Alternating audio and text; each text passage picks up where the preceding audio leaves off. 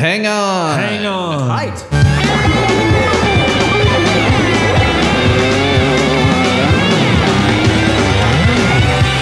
This might be a podcast.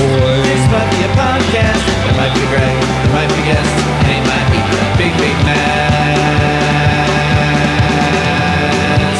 Podcast popping in your ear.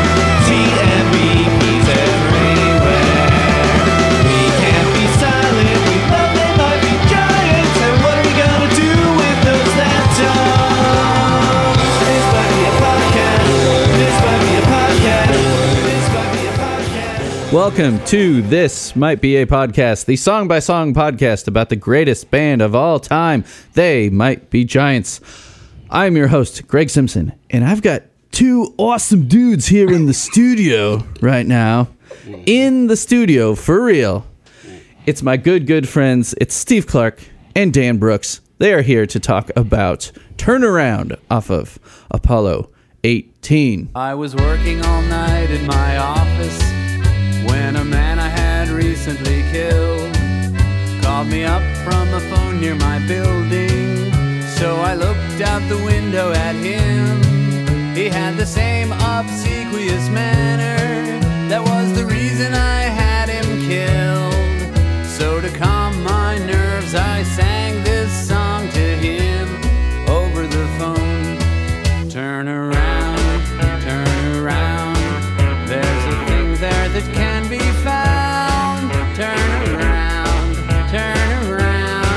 it's a human skull on the ground. Human skull on the ground. Turn around. I was out. So, boys, in the graveyard. What's up? Hey.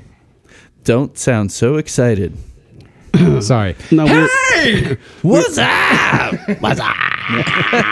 people still do that, right? Oh, people do yeah. that. I'm It's bringing it huge. back. Yeah. I'm bringing it back. Yeah. Yeah. Dan, you're always on the cusp of the trends. The bleeding edge, really. It's true. So these crazy dudes drove long distances to be here in the studio because they're crazy. But, you know, being vaccinated and having been cooped up for a year and a half makes us all do crazy things when we can now, we are able to. Instead of punching airline attendants, we drove. Oh, yeah. We punched gas station attendants. Yes. Instead. So They had it Dan- coming. And by punching them, we tipped them because they did, clean my windshield. They do God's work. So Dan here has appeared on the James K. Polk episode, which was over the phone. But this one, he drove 2.5 hours-ish down from the Chicago suburbs. Yes. But Steve here, from the Washington, D.C. area, how many total hours did it take you to get here? About 10.5. 10.5. That's crazy. The podcast is honored to have people sacrificing their time and their accelerator foot muscles to get here and do a pod in person. Don't put me on Mount. They Might Be Giants more just yet. Yes. Cruise control exists. So Steve was on the James K. Polk episode with Dan, but Steve also appeared, of course, you all know, on episode 2, I've Got a Fang, and on the Patreon episode, The Great Mink Car Debate. So Steve is returning for the 4th time. What up? And Dan for the 2nd time. So Nice. Yes, and Dan, you had your just solely your name listed on the spreadsheet for this episode. And then when I said we should actually do this thing, you demanded that Steve also join you on this episode. Why would you do that? Well, we have a good rapport. We have a dynamic that I think can't be reproduced if I play all the voices myself. Right. Oh, you would have pretended to be Steve. Yes. I would have to run from one mic to the other too, because each one has its own subtle EQing. And their own. Right. Mine. I prefer one to have a slight, slapback delay, and the other one to have like maybe sort of a cavernous verb. Yeah. Should I be sending this to the? I'm not going to tell you. Listen, I'm not going to tell you how to run your business. I'm not going to tell you how to suck eggs. You know what I mean? So, but if it was me, I'm just saying. Because I did hollow out part of the ceiling so that we can mic it up there and get some natural slap back. Actually, I imagine that would be really nice. Yeah, Because right? I These see you have drop ceilings some are pretty what I nice like. baffles. Yeah, Yeah. that's true. Drop ceilings are awesome for that. It's true. Yes. So I'm sure it was mentioned on the James K. Polk episode, but Steve and I were in a band a long, long time ago because we were very, very old, and we met Mr. Dan Brooks here because he helped produce our final album, our Blue Bottle album, Bet It All on Red, and we have been good buddies ever since. And Outdoor Velour has been back to the studio is called Apocalypse Cow, and Outdoor Velour had returned to that studio Yes. a few times to do recordings. Definitely So some of our favorite projects, I would say. there is, yes, much musical history here between the three of us. So I'm excited to have the trio back in full effect to talk about a song off my favorite album, Apollo 18. Where would you guys rank Apollo 18 amongst your favorite They Might Be Giants albums? It's tough because they always say the thing you heard first is often the incarnation of the band that you like the best. So like if you only listen to Genesis with, I don't know, Peter Gabriel, it's like, wow, that stuff with Phil Collins is just schlock, or whatever. But it's really, it does come down to often what the first iteration was. And for me, that was Flood. And like Flood's literally one of the first 3 CDs I bought. I bought 3 CDs one day. Nice. Those What were- were the other two? Well, oddly enough, they're 2 of my favorites still. Jane's Addiction, Ritual de l'Habitual, and Bob Mould's Black Sheets of Rain. Oh, wow. I bought a couple other really great ones that day, too. But, I mean, those are the first 3. They were literally up to the counter at the same time. Yeah. It depends on which version of me you ask. Which version of Steve? Well, when I was younger, to piggyback on the first you heard, I first was introduced to them, other than the Tiny Toons stuff, was more the full band era. So I loved Factory Showroom and that with the drum sound and whatnot. So Apollo 18 wasn't really on my radar in 92 when it came out. So I just didn't have it in my collection because, obviously when you were forcing me to listen to TMBG, it was oh, yeah. 2000 and later. Yeah. Yeah, I remember on the last episode, you did mention there was a great deal of force feeding. It was in Well, at the living beginning. with Greg, in college. It requires Anyone who lives with Greg. will the be stereo. hearing I think you personally wore out some of the lasers on the 3-disc changer. the lasers couldn't handle Lasers. all the TMBG. They could not. So when I was younger, it's sort of lower on the rankings. Mainly because of lack of familiarity with it, but it's also like when I'd hear tidbits, like I'd be like, their sound is so much better with a full band. But now coming back to it and listening to this track in particular, I'm like, oh, well, this has its merits just by itself without I see where the raging debate comes in regarding the full band People have versus died. the Oh, yeah. versus the duo. Oh, yeah. People Oh, yeah. in the great TMBG debate wars. Yes. My darling, Never I'm forget. writing to you from the front lines of the Letters. the battle of Adam Ant versus XTC. Yeah. Why do these people from the late 90s have mutton chops and really outstanding mustaches? Yeah, really, that's more of a late aughts thing. They knew about color photography, right? Why are they never smiling? It looks like they had to sit there for minutes. But that Matthew Brady, he's got a hell of an eye. I'm just saying, And Dan, you were the one that had selected this song off of the spreadsheet. Was it purely because there were so few songs that had been yet unclaimed, or do you remember how you whittled it down? I don't remember what would have still been available at the time that you picked this a ways back. Yeah, it's funny. I was just saying to Heidi earlier, I'm like, I can see how this one didn't fly off the shelves as much. But this is the record. Yeah, I mean, I this is definitely my favorite song on Apollo 18. Oh, and yeah? And I do really like the album a lot. But I mean, honestly, the stuff I think the ones I really wanted to do were a couple of songs off John Henry. Mm-hmm. And those were gone instantly. And and then there was James K. Polk, which was actually my first choice. So, yeah. So by the time I got around to looking at the spreadsheet, yeah, I mean, Turnaround was one of the only ones left. And as I was listening to it the last couple of days, I'm like, okay, I could kind of see why it's just so incredibly, thoroughly surreal and nightmarish and phantasmagorical. And I'm like, and each of the narrative strains of each verse are tenuously held together. It's more by theme than by story. And I could see how people would be like, I'm going to pass on that one, and I'm going to instead do The Statue Got Me High or something like that. Right. It's a challenging song. Actually, it is. I Palindrome I would probably be an easier choice in some ways, although it's got its complexities too. Well, before we talk about the song in full and the Apollo 18 version, we must listen to the Dial-A-Song version. Okay.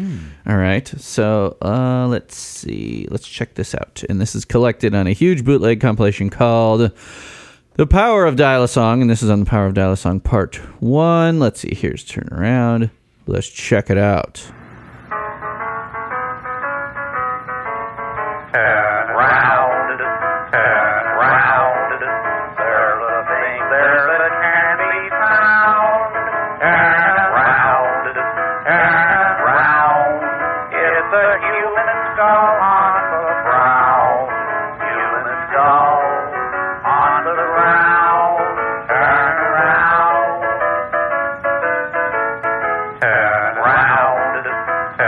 around, there's a thing there that can be found. Turn around, it's a human skull on the ground. Human skull on the ground. Turn around. And so forth. Speaking of slapback echo, holy Right. cow. I almost want to hear some hiss from on I Can Hear You, like that sort of situation. You hear that little... There's these other little talking parts that are in there. Oh.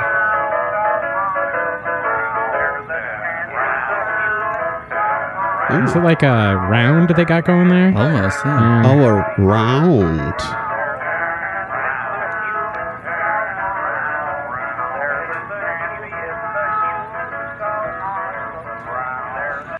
That last bit is terrifying. Yes. it's almost like they're getting into a Steve Reichian phasing type piece. Mm-hmm. It's pretty cool. Yeah, it just kind of starts disintegrating towards the end there. But yeah, like you said, talking about slapback echo, it's like whatever they're doing on the vocal there is just crazy. Well, yeah, I would say that it sounds like the mix of the echo is about as hot as the original, to the point where I'm not quite sure which one. You know what I mean? That's a lot of slapback, which I like. And then just voice and piano. So remind me, the bootleg YouTube video that we're using is that from that's the callers, what the callers would have heard. Yeah, and these were all, it's hard to say, it's all just, it was slapped together by someone, but there's all different levels of quality here. But yeah, it was probably someone with a recorder up to their telephone handset. So fidelity is not something to necessarily be commented upon. Well, it may have been higher fire than that. I mean, well, it's going to be through a phone regardless. Yeah, but, right. it's I'm not going to say wow, it's really lo-fi. Well, of course it is, you dip. yeah, no, that hadn't even occurred to me, honestly, until you mentioned it. I'm like, yeah, that's true. These were all literally through a phone. part of the charm of the Dial-A-Song, Yeah. I think. So we don't know exactly what year that was. I mean, even the wiki has a question mark on the year. Super We helpful. don't know. Yes, we don't know, because there were some songs that premiered on Dial-A-Song, and then it would be 5-6 years later before they ever made it onto an album. But this one, not so sure. But yeah, this one's just very repetitive. It's just the chorus, and then weird kind of, almost like a round coming in towards the end. Yeah. So it was fleshed out much more for Apollo 18, obviously. The piano was replaced by accordion. We got Barry sax. We've got Flan's guitar, obviously. And there's not even a drum machine in the Dial-A-Song version, so you get the little drum machine in this one. So there's this funny little quote from John Linnell, which I don't think I believe I think he's fucking with us. In the music review, May 1992. We have this song called Turn Around on the record, and the sound's sort of odd, but I just sang these melodies into my sampler and had each key triggering a different 2 or 3 note melody, and I just messed around with it. What the hell does that mean? That doesn't... What? I could see it as being a way that you would start getting ideas for a song, but I'd be very interested in seeing how he literally did it. Is he talking about... Because the bass part kind of ascends in a weird way, and so it seems like there's not really much of a key in the verses. Is that what he's talking about? Where it would trigger like a do do do do. Yeah, I guess maybe it means he's singing just... That's a 4 notes, so... Right. He's just singing vocal sounds rather than words, I guess is what he's saying. Maybe. But that is very... I don't know what he's talking about. Well, I wondered if maybe he meant it's like, I've got basically I would hit a note and it would create a sort of an arpeggio triad thing. And you'd be like, oh, okay, I guess I'll do this chord next. And then, so it would be sort of a chord generator of sorts. But I honestly don't know. Maybe it's like the do do do do do do do do, like that true. thing. True. Yeah. Well, that's still 4 notes, but... Yeah, it's very, very perplexing quote to me.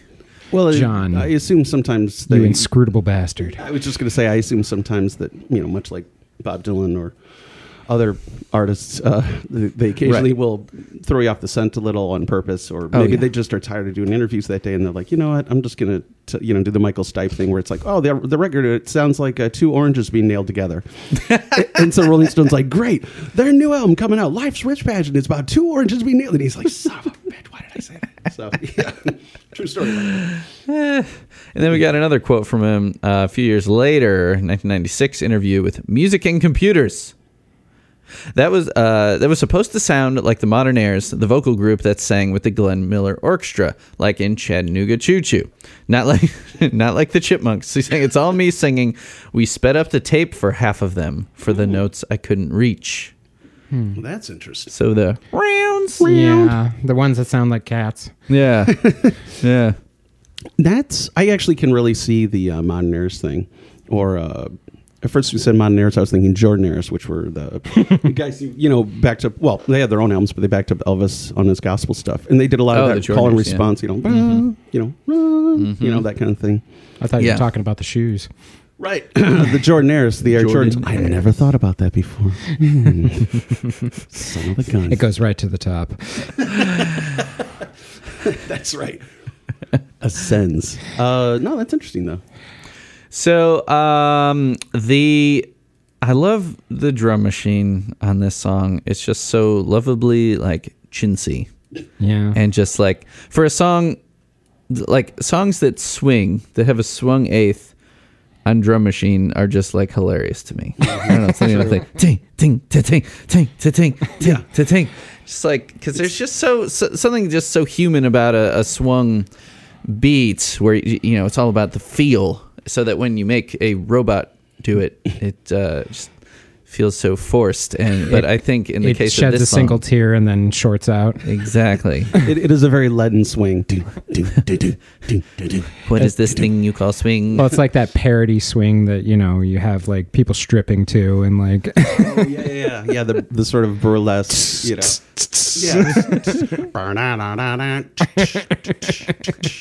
Yeah, exactly. If only. And then, the drummer's just barely holding on. He's like, I'm actually a bartender. I don't even know why I'm up here. I think this song can be easily voted least likely to be played in a strip club. But, well, it does talk about a dance instructor. It does. Yeah. And I suppose it could be interpretive dance. Very disapproving dance instructor, I might add. Yeah, she's not cool with it. I don't know if or she has he. Well, that's true. Oh my God, that was so... Wait, do we have pronouns in that verse? I don't even know. Wow, that was pretty sexist to me just now, actually. Oh, terrible. Oh, wait, no, she did say she played the xylophone. Yes. Okay. So it is a...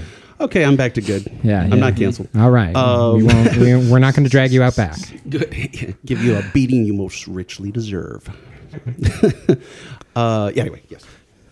So yeah, that bass line, that thing covers a lot of range. It sounds like a never-ending staircase up. Yeah. And I forget what the name of that effect is. I'm sure Google would tell us. But I believe it's called the Never Ending Staircase Up. Oh, nice. But it's so I don't much know. How more. would I Google that? It's so much more romantic in the original Polish, though. Right. There's some. You're right. There's some like it's named after some person who. Yeah. And it's some composer did it. Yeah, where it was it's like Henry Gorecki does it in Symphony of Sorrowful Songs, like Symphony 3. Yeah, I think it's like like this endless, like, and it's like, you just I think feel that's like, what it's called. Is it? It's like the Gorecki effect is or it? something. Oh, son of a gun. The Man. Okay, well, let me look. But How do you he is- spell this guy's name? Gorecki. Or, I'm sorry, ECKI. My fault. Oh, easy. Try perpetual ascension or something like that, or always ascending. Mm-hmm. Yeah, it's well. There's Sick thing there's to some find. tone effect you can do that our brains interpret as always going up, even though that's impossible. Right. And it's like the version of the it's like the audio version of the never-ending staircase in art. Yes, or the infinite regress, where Yeah. somebody's holding a picture of him holding a picture. You know what I mean? That kind of Right. thing. Those big If I was smarter, yes, I think it's called. What is it? try Gorecki effect. Yeah. Let's see. Gorecki Effecki. I think in art it's called mise a beam, I believe, or something like that. That doesn't sound like words. It's French, so it's not really. Yeah. Yeah, but the first movement of it, there's a ton of that, and anyway, but it does. There actually is some. I remember I bought a plugin some years back, and I wish I could remember who did it, because it was just a mom and pop third party guy. So I'd love to give him a shout out right now. But he had something I called. think it's called the Shepherd tone. Ah, nice. But I had this plugin. It was basically an infinite phaser upwards, and it was fantastic. Here we go. A Shepherd tone, named after Roger Shepherd, is a sound consisting of a superposition of sine waves separated by octaves. So that clears it right up. When played Well, with the then- bass pitch or the tone moving upward or downward, it is referred to as the Shepherd scale. And so it's got a really cool, it looks like claws when you visualize it Really? on the thumbnail. Oh, that's great. Oh, wow. So it's really weird looking. But yeah, it sounds like it never ends. And that's what it reminded me of. I don't know if this song... I don't know if this song is actually an example of it. I'm but going to that's click this YouTube video that has the that really cool looking thumbnail there. Let's just see what this is.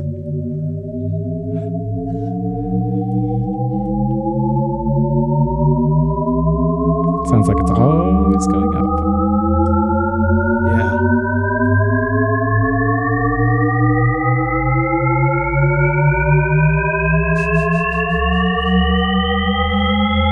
Starts to fuck with you a little bit too. This video goes on for 9 minutes. 5 minutes, but yeah. Oh, sorry. So like just the way the low octave keeps coming in, Yeah. it can feel like it's ascending forever. Yeah, it's an audio illusion. Yes. It's a trick. It's a trap. Yes. So yeah, that plugin I had did the same thing, but it was with a phaser. So you could put any instrument on it and strap the phaser over it, and it would be like, especially with pads, it was like magical. But yeah, the bass line in the verses especially, and I think there's some of this in the chorus as well, definitely just keeps ascending for an arpeggio until I think it's the last one before the last line in each verse. And so it kind of gives this like the effect that the song isn't actually really in a key.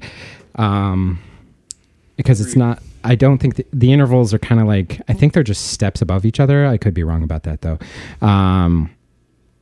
But it's really an interesting effect, especially considering how peppy the song is. Right. And that there's this like background weirdness, and there's a lot of background weirdness to go around in this one. Oh yeah. Well, yeah, Yeah. so the chords are what, A, D, E, F sharp. I mean, so that's all just typically we Yeah. think of those as go-tos in a row like that as a progression. Yeah. Well, there is a bit of a jump from A and D, but it's not a huge one. It's Yeah, a fourth. The bass line is doing a lot of work here. Yeah. So Yeah. I'd have to.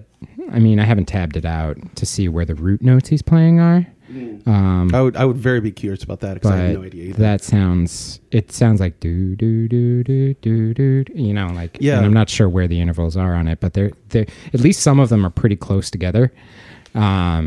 True. And then Yeah, finally you he think there comes might be back. some chromaticism going on there? Yeah. Well, he's got 4 major chords in a row that are all very close to each other, which gives you the impression of inharmoniousness or this kind of like This jarring is quality. music theory nerd talk. Oh, this We've is what the moved people on crave. to Oh, they crave it. Oh, yeah. It's what plants crave and what people crave. Well, at any rate, it's a very interesting effect when it's, because again, it's like, this is a song where you were talking about the drum machine, Greg. I don't even notice the drums when I hear this song because it's like I just tune them out basically because they're just sort of there. It's so simple. Yeah. Yeah. They're easy to be ignored. But Yeah. yeah. But it is simple but essential. You'd miss it if it wasn't there. Yes, you would. Yeah. Yeah, you notice that it's not in the Dial-A song. Yeah. But yeah, it's a strangely joyous sounding song. Mm-hmm. It's almost like it reminds me of something like a organ grinder monkey might play, Yeah, a little. especially with the accordion. You know, Yeah, totally. Yeah, very. It's like a Calliope song a little bit too. Yeah. I mean, Yeah. it's not 3/4, but I mean it has that kind of. Yeah. but it's like when you do a walking bass line like that, it's where it just only goes up, or at least seems to, until the very end, where they're like, "Okay, I've run out of fretboard," and but it's, My 2 hands on the keyboard have collided. but right, it's not. It's clearly a keyboard bass. Yeah. Not Yeah, an it's synth actual bass, yeah. Yeah. So it sounds like he ran out of board there, and he's like, "Oh, fine, I'll use the lower register." Yeah, I mean, if he was still on they used a Micro Moog in the early days. I'm not sure if he was still using that for bass on this. How But many yeah, that's like a 2.5 octave keyboard. I Yeah, think. that doesn't give you much room So to yeah, roam. get up to the top and you're like, whoop, I guess the bass line's going back down now. That's true because I don't think they could transpose it to an octave or to a higher. Yeah, I don't know if because they it had wouldn't an really. octave Well, it wouldn't really be a switch. bass at that point. I Anyway. mean, honestly, that switch back to the low register is really musically good. Satisfying. Yeah, it's really nice. It's perfectly placed, so it could be just intentional as well. Right. Well, yeah, because you do feel like you're kind of flying out into space, and then at the very end, it's like da da da da, and you're like, oh, okay. Yeah, yeah. This song chorus starts is to lose all low end because the bass gets completely out of the bass register and there's just nothing there. And then all of a sudden the bass drops back down. And it Yeah, gets it's you, really, okay. it's a really nice effect because you're like, stop ascending, stop it. Okay, thanks. Too much ascension. Oh, finally. Fucking finally. I thought the guy would never stop. Freaking ascension. This isn't Coltrane. What the hell? Too much ascension going on here.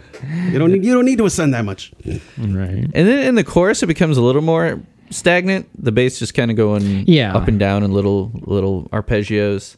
Yeah, and there's not as much because I think the turnaround chorus itself is, especially in the Dial-A song, you can hear this, is that it's much simpler than the verses because there's a lot of repetition where ba da da ba da da, and that's sort of the motive that gets kind of holds the chorus together. But there's not. It's also bleak as hell. So like, yeah. But it's true. It's very much like a sing-along chorus. I mean, it's da da da. It's actually really appropriate that at the end of each verse he's like, and they sang this, and because I think that's actually a tremendous little trope there. Yeah, I love that when when the song is like, well, it's saying it's like a song within the song. Exactly. They're like, I'm setting up the story, and then this is not the song. This is just a tribute. Right. It's that kind of effect where it's like, it's like, so the novelist in the movie's writing a book, and the book is actually the name of the movie I'm watching. Head exploding. That, well, at least when I was a kid, that would make my head explode. I'm like, whoa, right? Yeah. we're far too worldly for such tricks at this age. Oh, no. we cannot be fooled. I'm a wizened bastard now, unfortunately. I love the style of the guitar playing in this song too. It's just very staccato. Like it starts doing some scales too, some little counter melodies and stuff. It's like it's just like he's just playing these, like he never plays a sustained note. It's just these little Yeah. things, and then I mean, that's a Flansburgh specialty, isn't it? Like the staccato. just these jabbing Yeah. parts. Yeah. Yeah. Well, he does have that little, very rockabilly thing at the Yeah. beginning of the second chorus. Is right before the. It's like. Yeah. I love that. It's like this, like chicken picking, rockabilly Yeah. thing, like, and you're like, oh. Which Yeah. I love that when something comes out of left field like that, and Do then it the goes bendy. away. What's that? Do the bendy. Yeah. I told you to do the bendy. If there's not 6 rockabilly bands named Chicken Pickin', I'm sorely disappointed in America. I concur. America, do better. Yeah. It seems like it could also be a good bluegrass band name. Oh, for sure. Actually, that's true. Yeah. And I love how the guitar also kind of alludes to the instruments that come later. I like how the song fleshes out as it goes. It's pretty simple at first. And if I'm remembering correctly, the first verse doesn't really have much guitar in it at all. Second verse. And then that starts coming in the second verse and the second third. chorus. And then the guitars gets replaced by the background vocals, or it adds the background vocals add on to it. So things just keep piling on. And that saxophone, the third verse is just- madness. oh man. Yeah, I love Linnell's sax tone. Like he's just, he plays it like it's a rock song, He's not going for that lovely classical tone. No, it's He's honking. yeah, it is. That is the sonic equivalent of a splat. Yes, yes. It's like we've gone full Inception. Oh yeah, he did Bois before. Yeah, what before is it, was Zimmer it Hans that does Zimmer? it? Yeah. So in your face, Zimmer. You thought you were so cool. I know he's listening to this and he's like, rats. I have no idea. I have to readjust. Christopher Nolan will be furious. Hopefully he doesn't listen to this. Or I'm done for. No. Oh, we know Nolan is a. Bois has put food on my table for years. It's blah that feeds you and clothes you, son. It's blah that feeds you. No, anyway.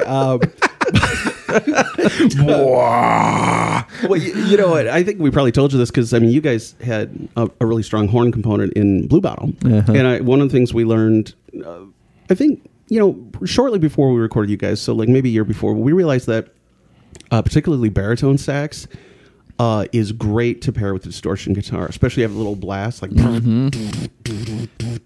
And it was like it's like the distortion guitar of the horns, and it just hits like an atom bomb. It's awesome. Yeah, Alto Valor is taking full advantage of that now Excellent. with her double saxes. I love just stacking a Barry sax and a tenor sax just in like a close interval there to just get that grit. Oh yeah. Phil Spector was right after all. I think we can all say that alto saxes in rock songs have nothing on Barry saxes. I concur. I gotta- love alto, gotta go low. but Yeah. alto's more of the melodic little fringe. Well, elements. I think that song that ruined it for everybody. Oh yes, Baker Street. Yes. Yeah, the 80s just Yeah, was that Jerry Rafferty? Yeah. saxes were just used in the worst ways in the 80s. Yeah. Although I will argue, Martha and the Muffins had a fantastic sax tone in all their songs. Oh, I and mean, the nobody's Muffins. here to shit Canadian on band. Martha and the Muffins. What's the song in theirs? They had a song called Echo Beach, which was a pretty big hit in like '81. Echo Okay. Beach, far away in time. You Echo remember, Beach. Greg? Yeah, Having Oh, just yeah. been born. yeah, You and It they had was a my very first favorite song. that's oh yeah, they had a song called "Women Around the World at Work," which was like a proto-feminist new wave song. And, they had a female lead singer for the most part. Nice. Yeah, Canadian. Well, the accordion in this song, I feel like it doesn't get enough of a feature, but it's just kind of, it's moving the chord progression along. It's a workhorse. Doesn't really get any melody or leads. It's kind of the most noticeable thing when I listen to it. Yeah. Yeah. It's in fact, it's basically my head canon for this song before we decided we were going to record it was that it was accordion and vocals, Yeah. basically. And then I was like, oh, there's other stuff there. Huh. Honestly, I was totally with you. I had totally forgotten about the drum machine. Yeah, That bass line really takes over for me, though. it does. Takes over the accordion. Well, it's a very thin. The synth bass tones are often very like thin, and so you're talking about how the low register just completely disappears.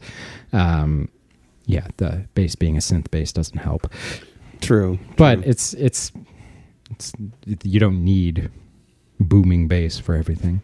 Holy True. You have small handwriting. Oh, I've never shown you my handwriting. Holy cow! Shit. Yeah, that's well. I try to get the most out of every notebook. You know? That's 2-point font, Holmes. Yes, exactly. I come correct with the fonts. No.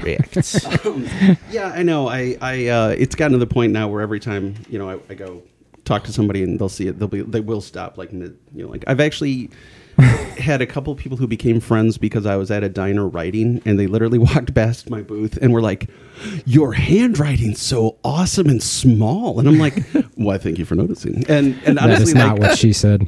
yeah. Never mind. Okay, so yes. But yes. So lyrically, this song really just it gets right to the point here, right to the vibe. You mean death? Exactly. I was working all night. Excessive death. I was working all night in my office when a man I had recently killed. Talk about starting off the song. I mean, Yeah. it's similar in a way to I Palindrome I. Someday mother will die and I'll get the money. It's like right there. It's just like I know, it's such a great opening line, and it's so, again, the melody. I mean, they have such an unerring ear for melody. So it's like, someday mother will, and you're like, wow, it's so good. And then you're like, whoa, what did he just say?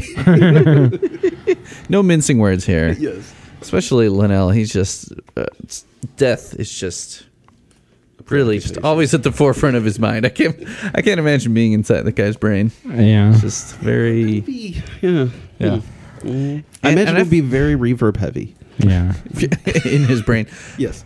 And I feel like this song was really the start of his, or one of the starts of his fascination with skulls and bones and stuff like that, which would pop up more and more. And I mean, the very next album, John Henry, featuring skulls prominently in the artwork. True. And later we have an album called Spines. Well, yeah. it's sort of like I Spine. rarely hear like in music the memento mori. Yes. It's a lot in art, but he's like, no, I'm gonna say skull a bunch. And Well, yeah, and that's the first thing I think of is that phrase when there's a human skull on the ground. I'm like, whoa, memento mori much? It's like, I mean, that's like the ultimate Elizabethan. oh, much too much. Oh, yes, indeed, my friend. No, Oh, but I must. Too much memento mori. there's so much. Yeah, it's That's amore. that's amore. Yes. Cemento amore. When I go to the Shedd Aquarium, I'll say, "Hey, babe, you know what fish that is? That's amore." And thank you, Greg, for laughing, because she never laughs. She's like, "That's terrible," and I'm like, "You know, in your heart, it was hilarious." So. Oh, well. Dad jokes, yo. Big time. I've embraced that thoroughly. So, would you guys kill if someone had an obsequious manner? Would you have that person killed? I wonder if he's killed himself. Oh, Because that is the sort of obsequiousness is the sort of thing as a self-critique. definitely. Because I don't see like a boss capping Igor, who's He been was like, too loyal. Yes, master. Yes, right away, master. Right. You know, I'm not saying I don't think Peter Lorre gets shot in the extended director's cut of Frankenstein, where he's like, you are so intolerably obsequious. Blam. Your loyalty frustrates me. Yeah, your unerring loyalty and over the top servile nature is really too much. I can only stand so much brown nosing Well, I as mean- a megalomaniac, and really this is just too much, and you have to go. Mr. Burns often does get annoyed by Smithers. Well, I mean, look what happened to Mike Pence. I mean, No, I mean, he gave everything. He every last shred of dignity, and look what happened to him. So maybe, but I always thought that. I mean, I was thinking, well, while I was prepping for this, that I thought it might be calling from a phone near my building. For one, I don't know, you guys, how familiar you guys are with some of the Zodiac stuff. The Zodiac Killer. Uh-huh. Oh yeah, Oh, yeah, a bit. yeah. Sure. There was a near miss where, like, basically there was a witness and there was a guy. He made a call from the phone booth, and somebody was like looking across the street. At Oh that phone wow. booth. and it was a near miss for him, I think, if I recall correctly. So that sort of popped in my brain. I don't know if it has anything to do with anything. So this is great content I'm spitting right No, here.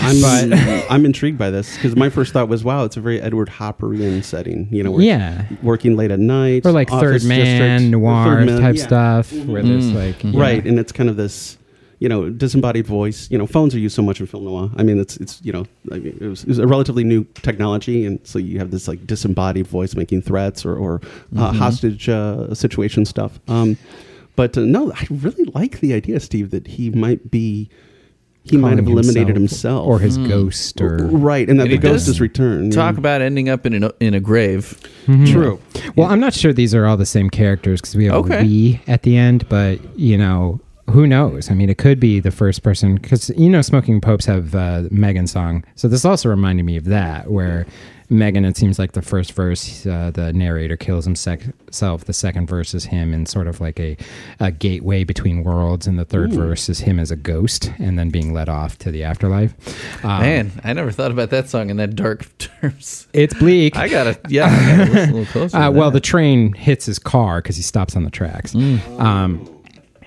And then he's in a land where the air was clean and the sun never goes down, and he's going up a staircase. And then in the third verse, he's this is Smoking Popes talk on the They Might Be Giants. We've moved on to Smoking Popes. And the third verse is like he's wandering aimlessly by the train station, and then someone comes and leads him away.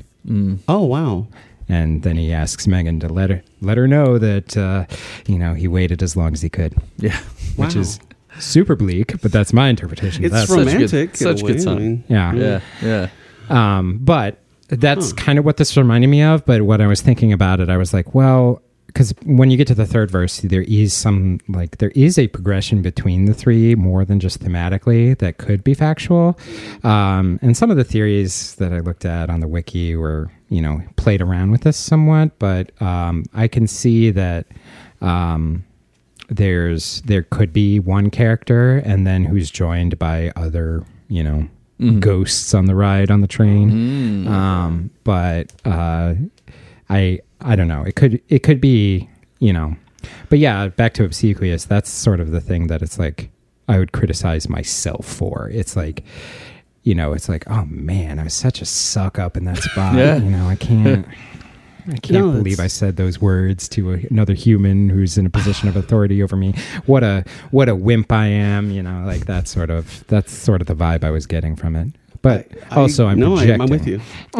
no, but I agree. I very rarely do you hear it used in terms. I mean, I guess Mr. Burns occasionally it's like, oh, such a sucker. You know? Yeah. But I mean, for the most part, it is. It's very much a self-critical term. You know, it's you know, bosses generally find more pliant, Right. you know, yes men better. Yeah, you know? You don't kill the yes man. Right. Oh, The no. yes man rules. That's who Right. you want. Yeah. Exactly. So I insert clip of Mr. Burns saying, "Wait a minute, I've been making all the wrong moves." You know, I do agree though, and I think we talked about this earlier that you know, how many songs out there do have the word obsequious? You know, I think when I first heard this, I thought he was saying ubiquitous, and so I didn't even know what obsequious was at Right. the time. So I had to, you know, look it up. But our listeners, who are both good looking and fantastic smelling, Jizz. obviously did not need a dictionary definition of obsequious. No. They Might Be Giants have taught me, you know, a good handful of vocabulary words. Well, apparently there's mammals have a 4-chambered heart. I did not learn in school because I went to Catholic school. But anyway, It's one chamber and then Jesus. that's right. You need to leave room for the Holy Spirit in the other 2 chambers. God designed all these animals. That's all you need to know. Well, I think it is possible there is a narrative story, like you were saying. I mean, it could be a ghostly thing. I mean, certainly that's all over the symbology. But it seems like more than one death in this thing to me. Yeah. I Okay. mean, because So should we get to the character in the second verse? Well, have we covered the all of it? I mean, it's just it's. Well, it's interesting he had him killed. Yeah. It's a very much... Oh, that is interesting. It's like He ordered the hit. It's very much a hedge fund That's banker, passive, yeah. elitist, like, I won't dirty my hands. Right. that is And- passive. Yeah. And he also has the money. I mean, because nobody kills somebody for free. Is it more like hands off, like casualties of the captains of industry, like your workers like drilling for oil and gets hit in the head by a Right. falling piece of machinery? And, Exactly. And you didn't really kill him yourself, but But through your lack of caring. Yeah.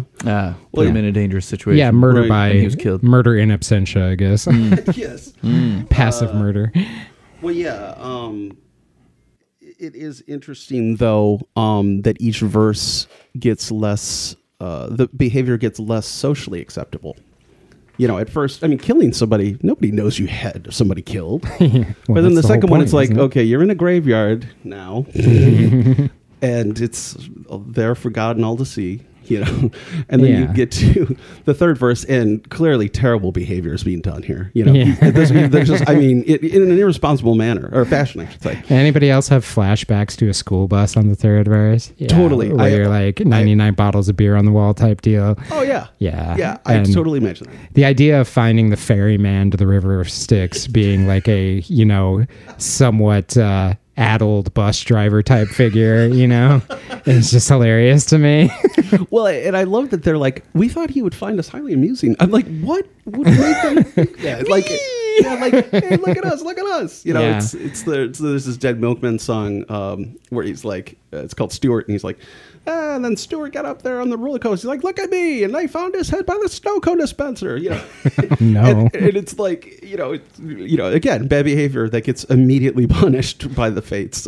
Right, and not even poetically. It's like the thing that, of course, that would happen. Right. Happened. Yeah, it's like, well, what'd you expect? Yeah, it's the you stuck your head into the lion's mouth. What did you think was going to happen?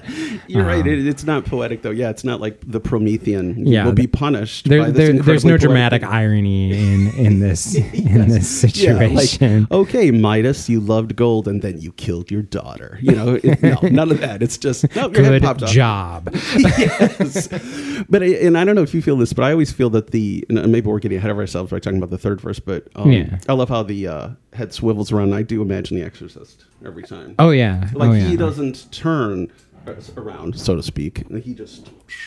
Oh yeah. So that's possible. But anyway, I'm getting ahead of myself. Well, a lot of every word I think does do a lot of work in each of the verses. So it's like even when you like come with a theory, you immediately find like a pronoun or a who's doing the action in each sentence can undermine that interpretation. So it's quite a lot of fun to you can play around with a lot of things kind of work, but nothing that I've heard like is, bulletproof. True. But I do like the idea of multiple characters in the song. Mm-hmm. So yeah, so I don't know, maybe there's a hit put out and the guy, maybe it's an unsuccessful hit. Which would be extremely, I don't know, would be more disconcerting, would be someone who you killed coming back and talking to you, or Yeah. someone who you Right. thought, Someone you took your shot at and missed. you're like, okay, now I'm learning that didn't work, and I still paid the guy, damn it. Yeah. Dial Did that M, check clear? dial M for you messed up. That was quite good. But yeah, we were talking about the second verse and how it isn't necessarily the same character. But if it's a failed hit, it could be. But it's true. a ghost that takes him down, apparently, with something heavy and pointed, which I always got like a Raskolnikov axe vibe from this one. I like that, because I had always thought it was like a sort of Like a stick. A spear. I was sort of a voodoo dart, like the American offensive parody of Vodun, and it gets, because they always get you in the neck when you're not I always looking. pictured a blowgun too, but that wouldn't be too heavy. would it? Well, It would just be that's pointed. why I say axe is just because it's like the adjective that gets applied to a blow from an axe, like True. just almost in a cliched manner. It's like oh, he came down with the heavy blow of the axe. Yeah, I Right. had always thought, Right, very true. for the longest time, I thought it was when I felt something happy and pointed. I hear that too. Well, maybe it is, and he's saying that Maybe it's like a, "Hey!" it tranquilizes him immediately. Poking on the back, he's like, hey, Hey, you! Ow! with a finger. Well, I mean, if you're immediately like tranquilized and I like, again, if we're going back to the Vodun thing, it's like, oh, you're totally paralyzed. You fall into the open grave and you're like, I'm feeling great. I know this is really bad. I'm not going to make it. But right now, I'm feeling that stuff is kicking in. Yeah. Whatever was in that is real nice. That was a good. Yeah, I get a decapitation vibe from this verse. But I like that. So, okay. Can we talk about where you should and shouldn't do interpretive dances? Absolutely. The graveyard. Anywhere where there is a planet yeah. Earth, I mean, there should be no. Oh. disagree, sir. Yeah. Disagree. I'm just saying it Sometimes you takes just real have to skill. dance. Well, I agree, but some people it takes real skill to be. It's like improvisation in jazz. You're like you have to be. Yeah. You have to be real. I mean, not everybody's Miles Davis. It's got to be set up. right. Yeah. It's about the dance moves she didn't do. Hey, man, The artists space. create art. It's true. But yeah, I think I think a graveyard is probably not the best place for an interpretive dance. Just Right. throwing that out there. I'm no who's the etiquette columnist? Emily Post. Emily Post, Miss Manners, those type of situations. But I think, especially if there's an open grave nearby, that's probably a bad place to do it. But dancing on someone's grave is an expression. It is, and it's not Is that what's considered going a on positive. here? Maybe. It's not like I was so happy for the man that I danced on his grave. No, it has a negative connotation. So he's got a dance instructor. Apparently, they came to creative differences, such that he's like, "Oh, you weren't down with my interpretive dancing before? Well, how about now, dance instructor? Like, eat this." Well, I wondered if his dancing was so offensive that the ghost returned from the dead and was like, "You've learned nothing." Right. I died for you. This and might be a is what fantasy you of do. teachers everywhere. I honestly wondered that. Like, there's people who yeah. are like, you got what was his? This is karma. Karma's It's real. like, it's like, oh, your life depended on doing a quadratic equation, did it? Well, if only you'd paid attention in my class. I want to find in the literature deaths by failed quadratic equation. There's got to be something. It's probably like the trolley problem. Where it's like the trolley problem. The trolley, the philosophical. It's really an awful scenario, and it never happens in real life, really. But basically, the idea is, well, you've got a trolley that's running away, and you're the only one inside the trolley. And if you can switch the tracks, and it'll go to this side, and it'll kill 4 people. Or you can switch the tracks and kill this one person. And then often they'll change it and make it, well, what if he's a fat man? And so then he'll stop it. It gets more and more just ghoulish as it goes. I thought there was by inaction you kill more people, Yes. and by action you kill one person. So the utilitarian would say, for sure, you make the choice to switch. Right. But some people say that the choice is less moral than letting the trolley take its course. Right. Which, So if I don't like you're know. the Vision from the Avengers, you're like, I'm on the side of life. And, which I do love that line. I mean, I shouldn't mock it, but it's true. It's like, so therefore I cannot, Right. none through my hand shall be overcome. Did I just actually the trolley problem? I think I did. I oh, think well. you did. Actually. Yeah. Wow. I might have to have myself killed for that. I also have to appreciate that the dance instructor is not only, I'm assuming, a talented dancer, but also good at the xylophone. I think he Indeed. was wrong to dance on her grave, I think, because, I think we're making a bit of an intuitive leap by saying that the grave is for the dance instructor. Yeah, I was never really sure about that. Yeah, I don't think it's not explicitly stated, but her ghost is hanging around, so maybe.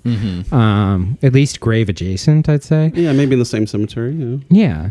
Yeah. But yeah, she contained multitudes. She could she could drop a mean interpretive dance and rock some xylophone. Although maybe she's like a ballet instructor and the dude was just like not having it. Like, Well, I wondered if interpretive dance to her was offensive because it wasn't orthodox enough. Like she was maybe of an older school, The old school, yeah. and she was you like, know, the old school of xylophone playing ballet instructors. like you do, yeah. I mean, you Oh, know, yes. But no, you're right. She doesn't. I mean, she's like, you don't know me. You don't know all I can do. Which you don't know about me. Man, I can fill a You room, don't know buddy. me. Fill a You grave. don't know me. You don't. Yeah, I can fill a whole grave, man. I play xylophone. I like the I cook idea. a mean omelet. You know. I wonder if it's just Greg. You were telling me on one occasion that the songwriting process was to use a word that didn't appear in song, or at least didn't appear in their songs. Now, I wonder if like either obsequious or xylophone fits that bill. But xylophone, I think, is just to. It's like a surrealist sort of instrument. It's like, no, she didn't get out there and shred a mean solo, you know, which I think is funnier. A funny visual, yeah. Yeah, like this, you know, thrash metal like lick gets ripped while she's singing "Turn Around."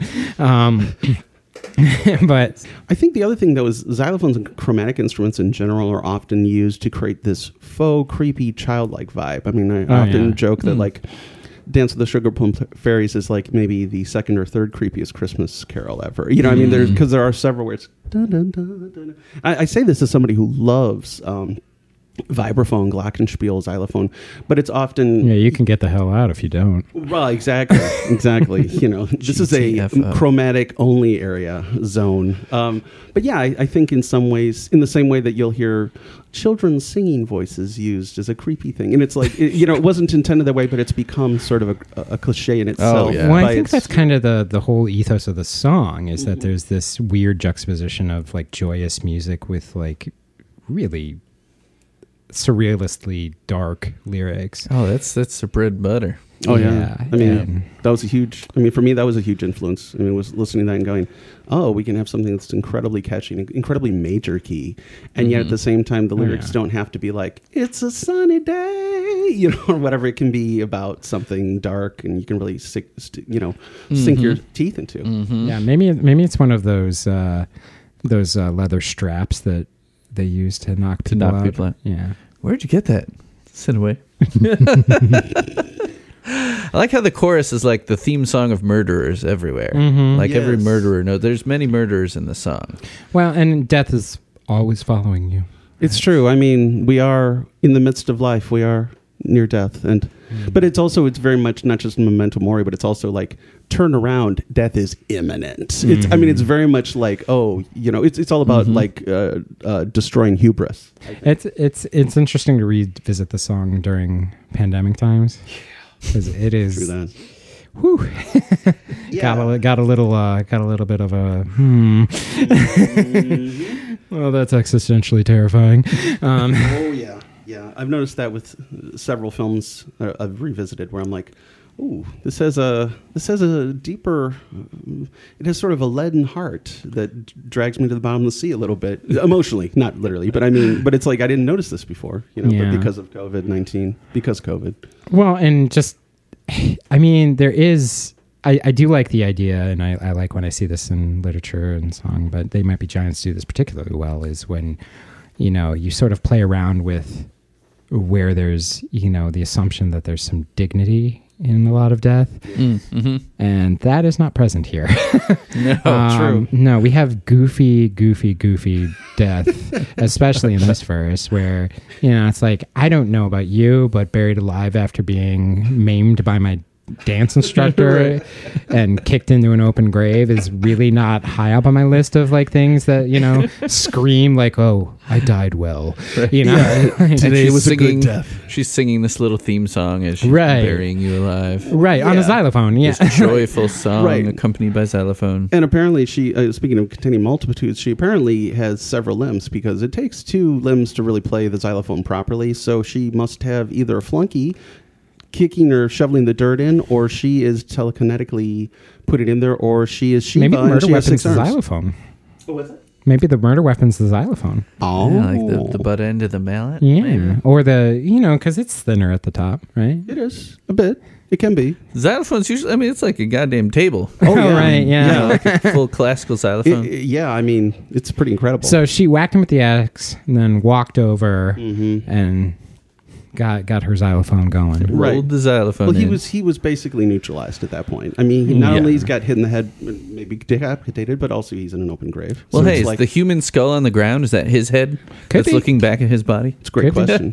I wondered that too. It's like, is the human skull that, or is it more like death's coming for you, sir? Right. Here is the skull I that you didn't notice the whole time standing behind. You know what I mean? I think in this verse there really can be a literal component because there can be some decapitation interpreted here if it's heavy and pointed, not happy and pointed. But the lyrics seem to the internet's always correct. So True. it's a wiki. How could it be wrong? I mean, I could go up and grab the CD booklet and see. I'm trying to remember if the lyrics are in there. I mean, heavy and pointed makes more sense as like, I think happy and pointed is probably like somewhat bad writing, but Well, I don't know. Here, happy acts. It feels kind yeah, of but that's Shakespearean. like, yeah, Right. it's, Almost like they don't usually Happy go dagger. that. happy dagger. Isn't that- Yeah, isn't yeah. that It's in the Romeo and Juliet. Yeah, exactly. but that's more Yeah, like good call. convenient rather than like, like the modern connotation of like happiness. Yeah, true. That again, it would have to mean that he was self-abnegation, where much like Right. he hates his obsequious nature, he's like, yes, I'm being killed and richly deserve it. You know what I mean? That Yeah, kind of thing. So, yeah. But again, you're probably right. It's probably heavy. Yeah. But this is one of those tunes, and They Might Be Giants are always good at this. It's like, just even this is a wordier song for them. Mm-hmm. It's still very, the ones that are there do a lot of heavy lifting. And it's, even though the rhythm of this is more like I was, and more of a storytelling vibe, they still really get a lot done being sort of like pointedly vague. And it's really an interesting piece of writing because I always enjoy that there's like, okay, you can have, this one is a little light on the comment section in the wiki for the theories, but there's Yeah, I still like haven't 5 or looked. 6 Yeah. in there that have it. But I don't know. I can see we're sitting here and we've got what, like 5, 6 interpretations already, and we're not even at the third verse. True. So True. it's, I mean, I've prepared 18 pages of notes that I'm going to need to speak Clearly. on later. So, I mean, just as long as you're down with that and you have enough, digital, we've got a whatever it is. We got a record to beat, so Oh, yeah, exactly. It's like, I don't think we're gonna listeners get at home, there. if you're unaware, we briefly held the record for the longest episode of This Might Be a Podcast Yes, with our James we K. did. Pollock episode. We did. And it bothers me on a personal level that it was beaten. It is now the third place. Third longest. Yep. It's even worse. We're not Thunderbird. even the penultimate. Someone keeps moving my chair, and then James came home. Oh, that is a song, man. That's a song you can. Right. I could see that. Well, we could have done better in our song selection if we wanted to really get some longevity on. True that. Well, the James K. Pollock had the advantage of having all the historical stuff that that you could just go off on. Yeah, I had to just Political, historical. get on my Yeah. go blabbing. Steve got his history. I went and gone on. But I loved it. Honestly, I was just talking yesterday about how much I enjoyed that episode and how even though Steve and I both researched it a ton, we both had things that we were like, oh, I didn't know that. Like there was so much. Right. It wasn't just us going, oh yeah, I just read that yesterday, man. Yeah, totally. It was like we were like, oh really? I totally missed that. It was a learning experience. It was. So second verse, much darker than the first, but sillier. Which is although a I don't feat. know, maybe they're equally dark. I don't know. Being killed by a dance instructor, just dance instructors just seem so. Have you ever had a Wimpy. dance instructor? They will fuck no, I haven't. you up. Oh, okay. Dance instructors, they will fuck you up. Yeah. They do not mean to, but they do. Or maybe they mean to. But yeah, I agree that is a little heavier. Yeah. But sillier. it is sillier, but it's like what you guys said about like you don't want to be the guy like so how'd he die? Oh well, funny story. Like Let me tell you, a spectral dance instructor. yeah, that he had really pissed off because he was not following the rules at all. He was doing not- interpretive dances. Yeah, and all his that shit. pirouettes sucked, and and then he'd just break out into some sort of like skeleton dance. Yeah. And cartoon skeletons clearly has to be the interpretive dance that's happening that gets him killed because I can think of nothing more disrespectful. I'm imagining, the old Richard Fleischer cartoons with like the little spooky tombstones going.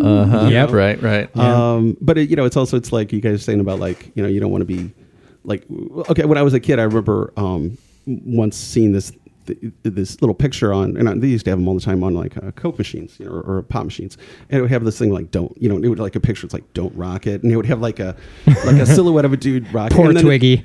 Right, exactly, and then immediately Stickman getting crushed. Yeah, right. And I was like, and I remember as a kid distinctly thinking, God, wouldn't it be awful if someone in your family, like your great uncle or something, you're like, so how did he die? He's like, well, he was thirsty. He's the reason they have that sticker on. Yes. That's why. Oh, yeah. I think it might be Carcalnet, maybe, who even mentions, he's like, every time you see a don't do this sign, there's a story behind it. And it's a pretty amazing story because somebody had to put that sign up. No, it's part of a settlement. And heretofore, you will have to put a sign that says, do not snort pixie sticks. Yeah. There's no sugar in Pixie Sticks. No. So what do we think about this group of folks in the third verse? We were waving our arms out the window. I got a ferryman on the river Styx vibe from this, where these are spirits being taken to the underworld. But I was thinking that this has some children singing 99 bottles of beer on the wall in the back of the bus vibes. And the idea of the ferryman to the underworld being this addled bus driver figure is just hilarious to me.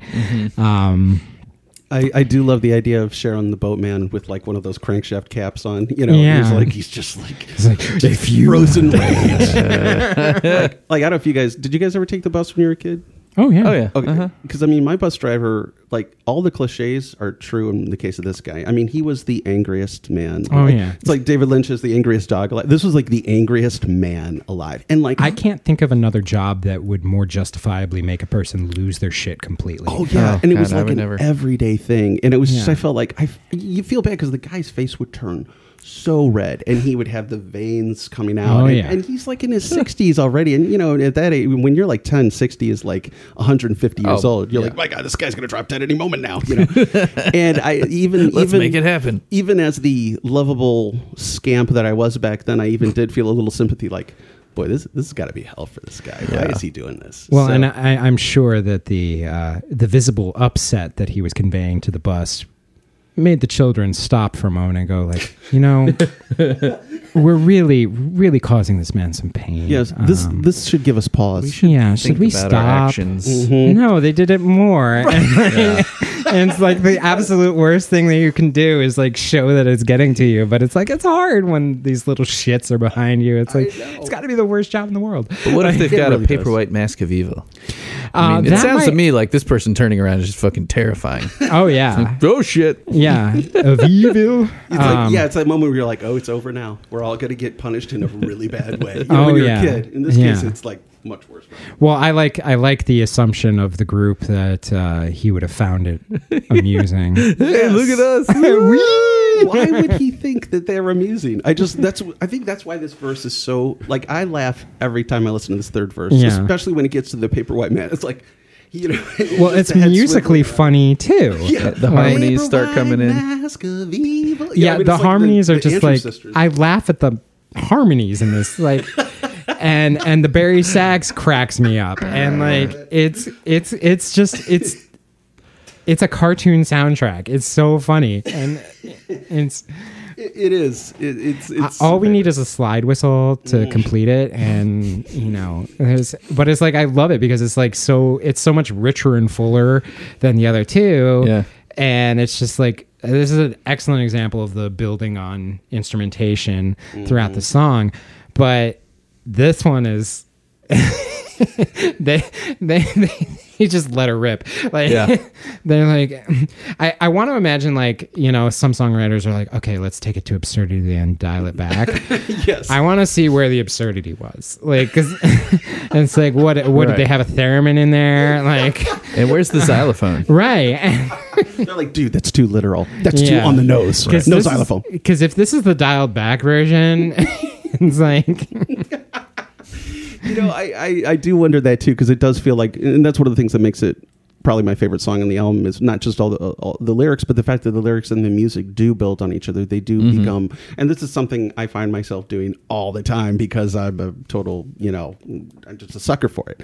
Where it's like, okay, each, because like you said in the original, it's just the original verse is drum machine and accordion and voice, and then pretty soon there's these other elements, and then by the third verse there's the sax, and then you get to the chorus, and it's this full-on Andrew Sisters like ding dang that kid. Yeah. But I love that the stakes keep getting upped.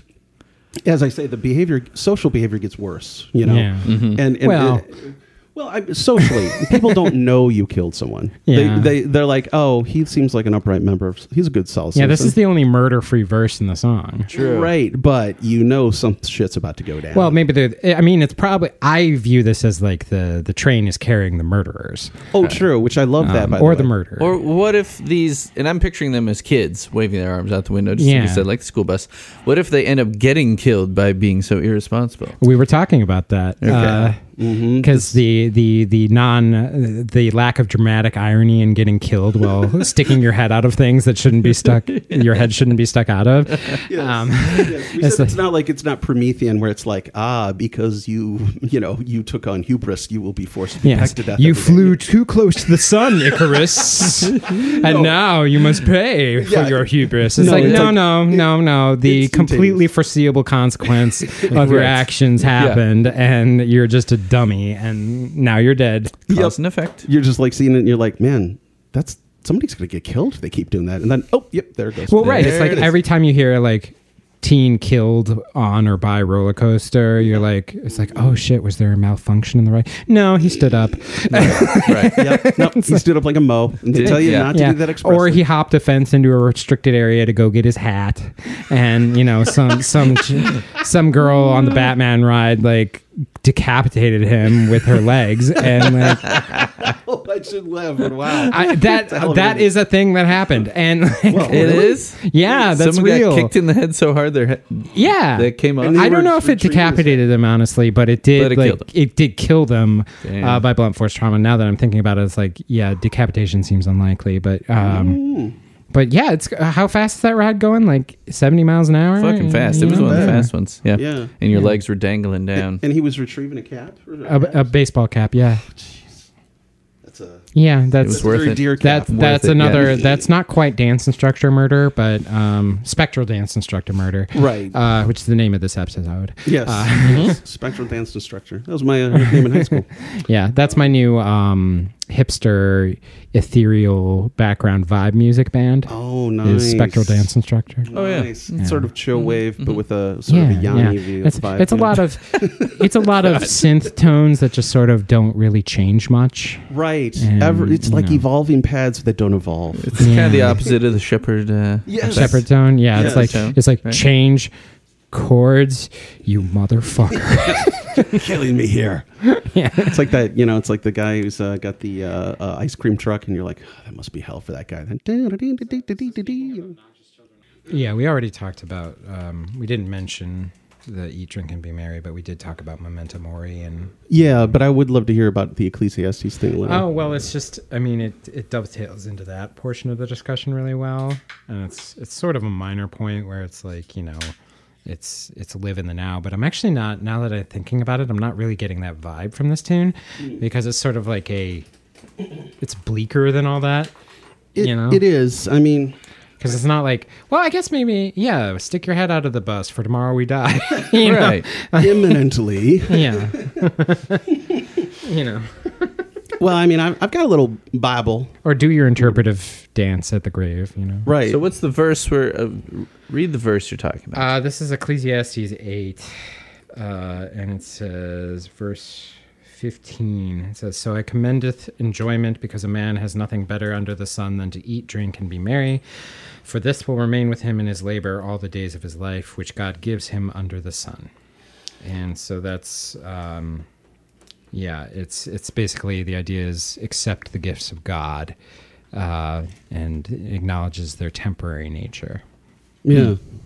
Well, Ecclesiastes is so much about. There's this constant use of the phrase vanity, and this idea of like, well, I tried to learn everything I could about the world, but that turned out to be a form of vanity or sort of vaingloriousness, and then I turned myself to pleasure and hedonism, but then I realized that didn't have any real meaning either. And essentially, this is the book that has to everything. There's a season, that the song turn by the person. Turn, if you will. Turn. Right. Around. But he does. But And see the humans go. Exactly. That turns out that was what they were talking about the whole time. Yeah. No. Clearly we've solved the riddle. This is a sequel. I think so. Yes. This is a sequel to Turn. And a time to every purpose under heaven. Xylophone solo. Yeah. But yeah, like basically in the Song end, slightly overwrought. I don't know. Time to. Well, okay, I will say Roger McGuinn, the Byrds lead singer, he leaves it all on the field. I'll give that for you. He goes for it. Because when you hear like the Weavers Pete Seeger version, it's like, yeah, it's a nice folk song. But then you hear him, he's like, bam! I mean, it's like it's like dial it back a notch. He has that entire So diaphragm behind that. yeah. Time Yeah. for. Oh yeah. And there's David Crosby in that too. So it's like so it's like the Olympics of drama queens. That And I guy, say this as a man. fan of the Byrds, but No, I love that song, but it's like it's like attempt. Yeah. it's one of those. It's like there's a lot of musical like excesses that we just sort of like let pass, and then like come back to it later and be like, "What the hell?" Right. It's like whoa. Yeah. It's like if you were in the studio, you'd be like, "Hey, man, maybe dial it back a half a notch," Right. And it's like, well, Greg, we talk about this all the time. It's like the Who, the clip, that clips the shit out of the microphone. mic. Yeah. And like today, the engineer would be like, "Hey, you clip the shit out of the microphone. Can We you, gotta do that again. Mm-hmm. And he'd be like, "No, man, I'm Daltrey. Yeah. One take, man. That's That's it. all." I mean, the whole effect is the clip. You know, True, because it adds. is incredibly cooked. Yeah. Yeah. I mean, Oh, so it's great. cooked. It's Oh, it perfect. is. But yeah. So anyway, Ecclesiastes. Oh, well, I should say at the end, basically what he says is, because at first you're like, wow, dude, you don't seem to like anything. The idea is that the theory is that Solomon himself wrote Ecclesiastes or whatever. Mm-hmm. But he basically says what you have to do, this is basically what Steve said, is where you have to find purpose in what you're doing right now, and and try not to long for. It's almost Buddhist. It's like try not to long for things that are beyond your grasp right now, because maybe later, but at the moment, what you're going to really find meaning is in your work and your life. And the work doesn't have to be actual, going to a 9 to 5, but and there's sort of a lesson in there of, because I think if you turn towards, the hereafter, there's sort of a fatalism and an acceptance of, the circumstances you're in. Mm-hmm. And that's not really what that is. It's like you make the most of your circumstances, even though death comes for all. But it's you don't. Even if you're convinced that what's waiting on the other side is an improvement, it's like you should still make the most of the gifts you have. Just get your interpretive dance on in that graveyard. Absolutely, even if it causes a specter to kill you. You could be pushed into an open grave at any time. so basically 'Cause YOLO. you'll get a sick xylophone before you die, and Right. As I say, what a way to go, though. I mean, Right? it's like, Yeah. I don't know. I don't often hear. You're right. I don't often hear of xylophone incorporation into my deaths. Maybe that's going to be in Saw 12. I think you're right. But, it's one of the puzzles. Yeah.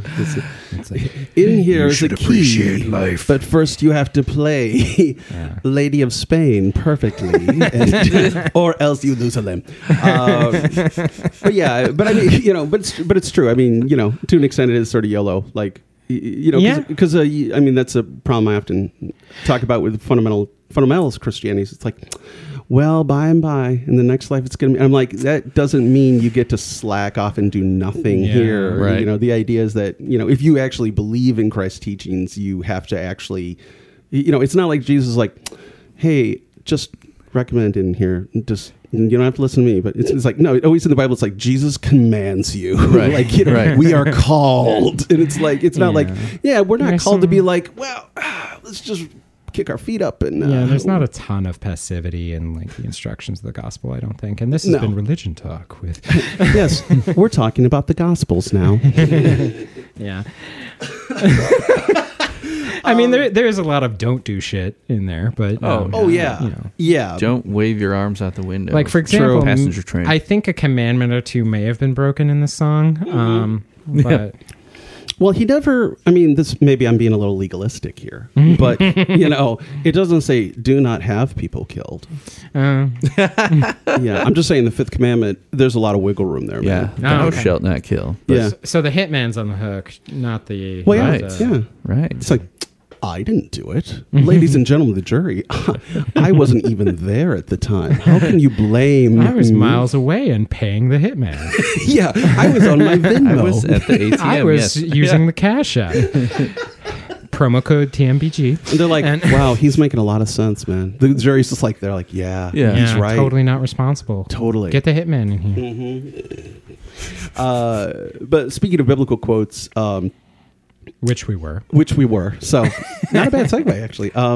But I was thinking also of Genesis. There's the whole thing about Sodom and Gomorrah and how Lot and his family are leaving, and there's this whole to-do about the fact that Lot's wife turns around at a very crucial moment, and she's smote and turned into a pillar of salt, Right. which apparently was something the Yahweh was doing back then. It had some symbolism that was lost on me when I learned it as a kid. Well, yeah, because if you take it literally, you're like, what the hell? She's just been a normal human being. She wants to look back one more time, Jesus. But I understand it's almost like there's something in the gospel where Christ says like, anyone who chooses to follow me but keeps one hand on the plow can't ever be among. And It's an all or nothing. Yeah, exactly. It's like you have to whatever you do, you have to commit. Whatever you do, you have to put your blood into it, and that's John Vanderslice right there.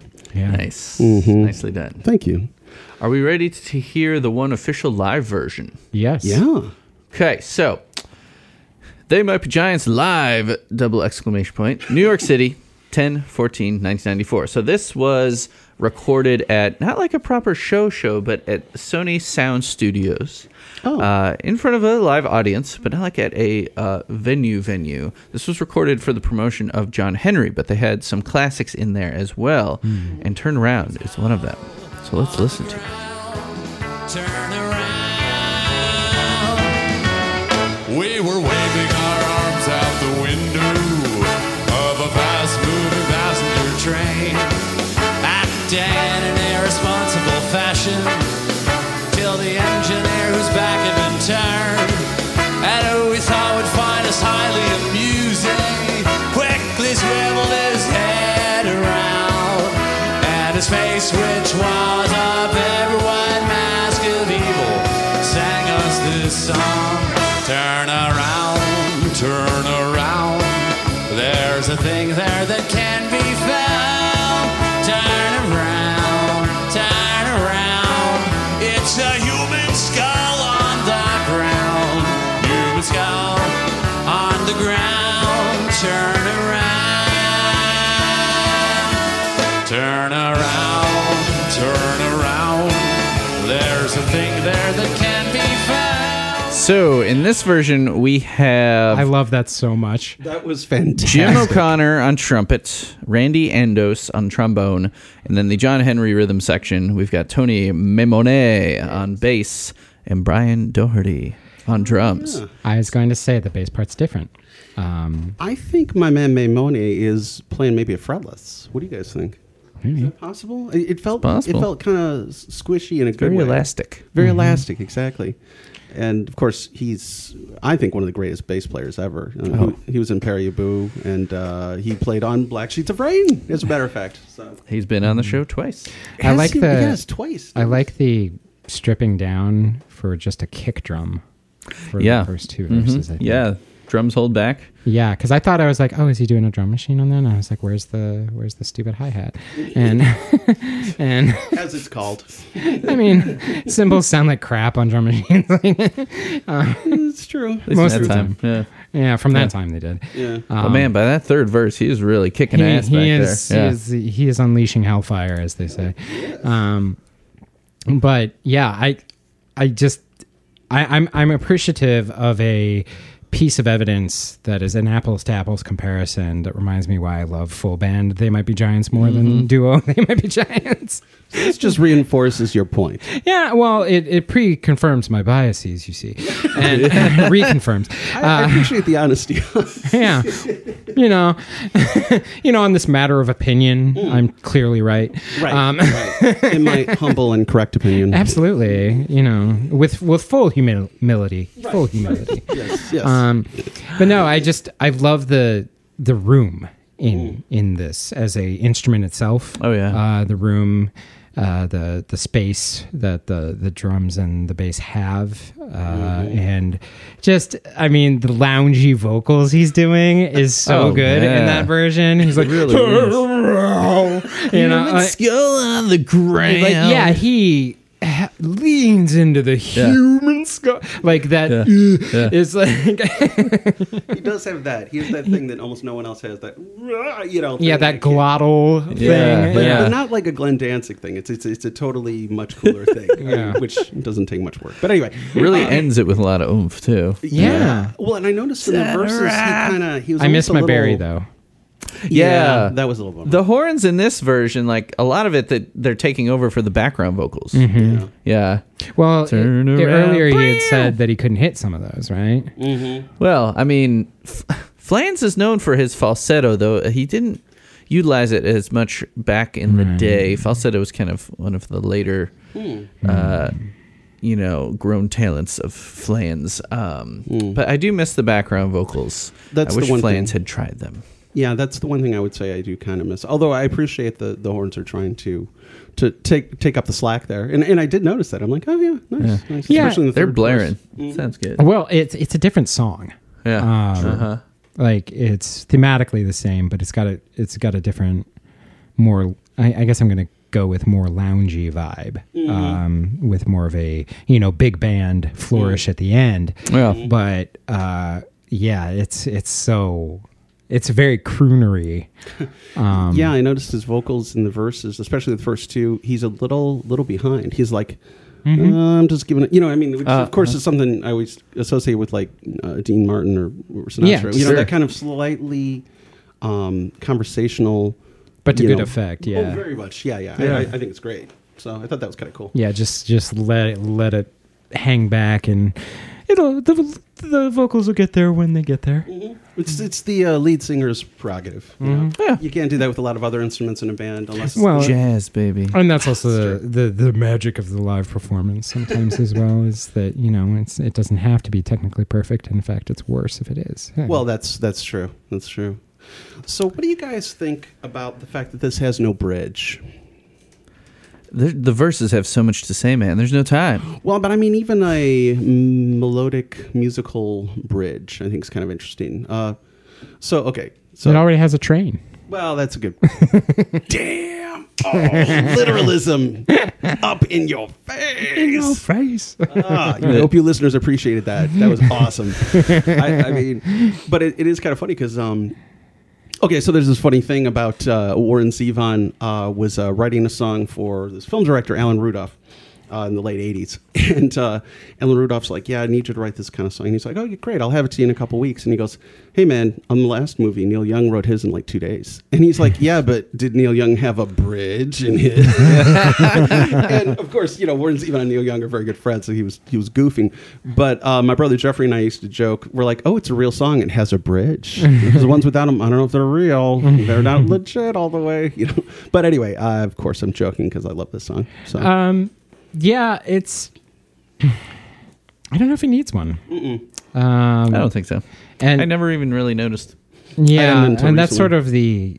sort of the when you can get away with repetition, go ahead and do it. And this song certainly does, and a lot of TMBG songs do. I think. Yeah, they're known for their brevity. Yeah, But I feel like the arrangement building enough, like there's enough interest.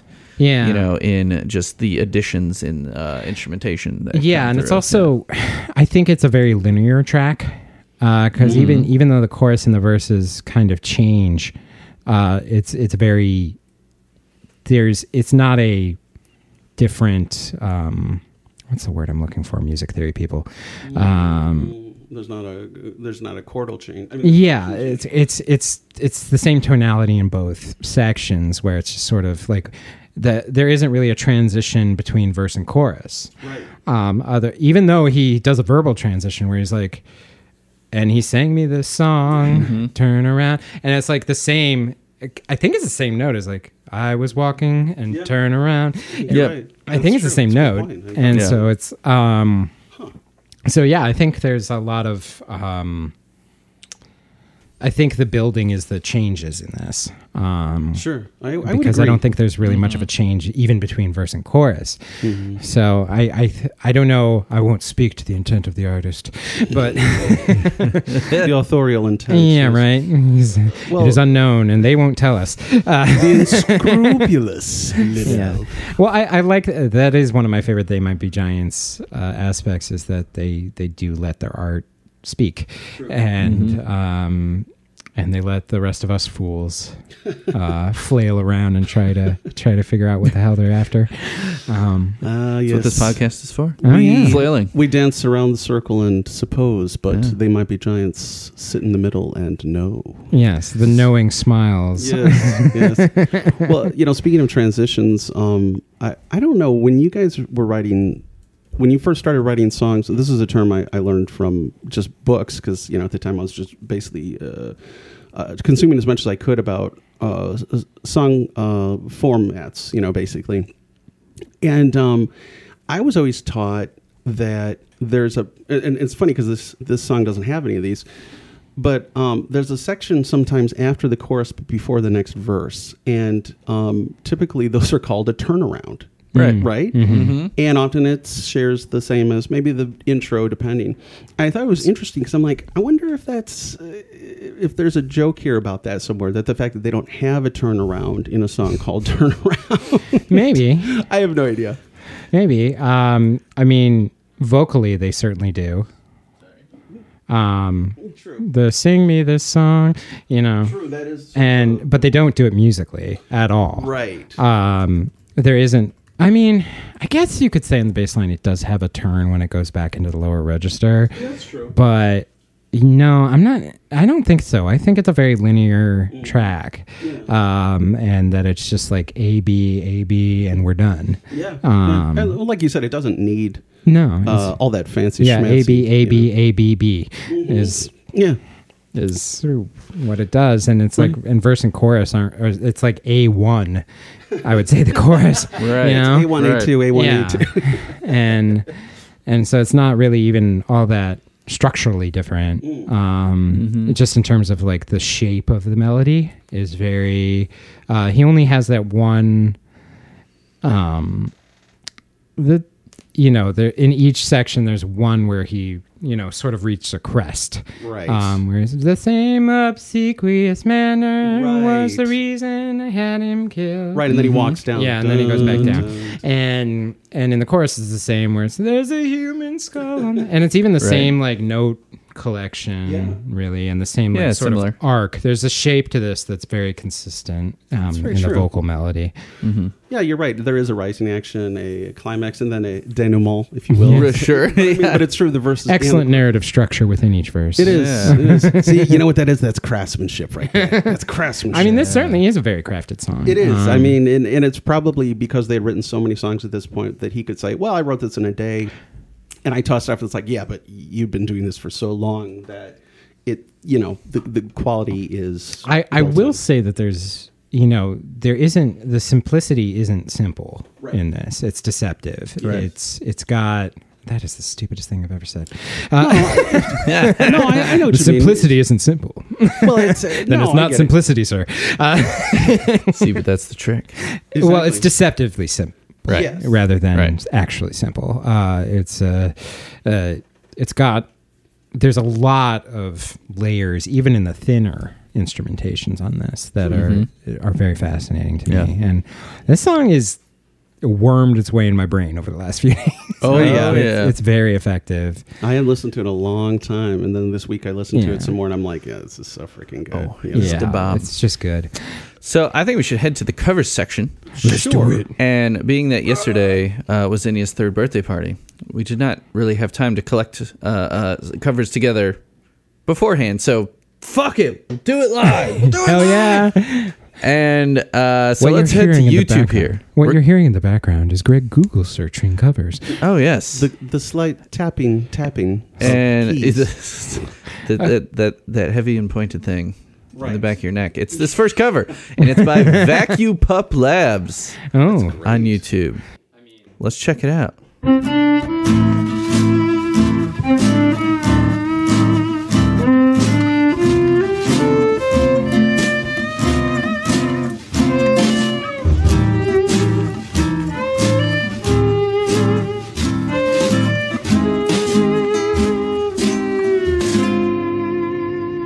Tournée autour.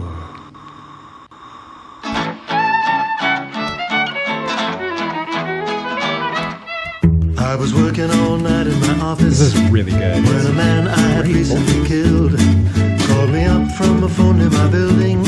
So I looked out the window at him. He had the same obsequious manner. That was the reason I'd had him killed. So to calm my nerves, I sang this song to him over the phone. Tournez autour. Damn. Tu pourrais y trouver quelque chose. Tournez autour. Busting out some French. It is French.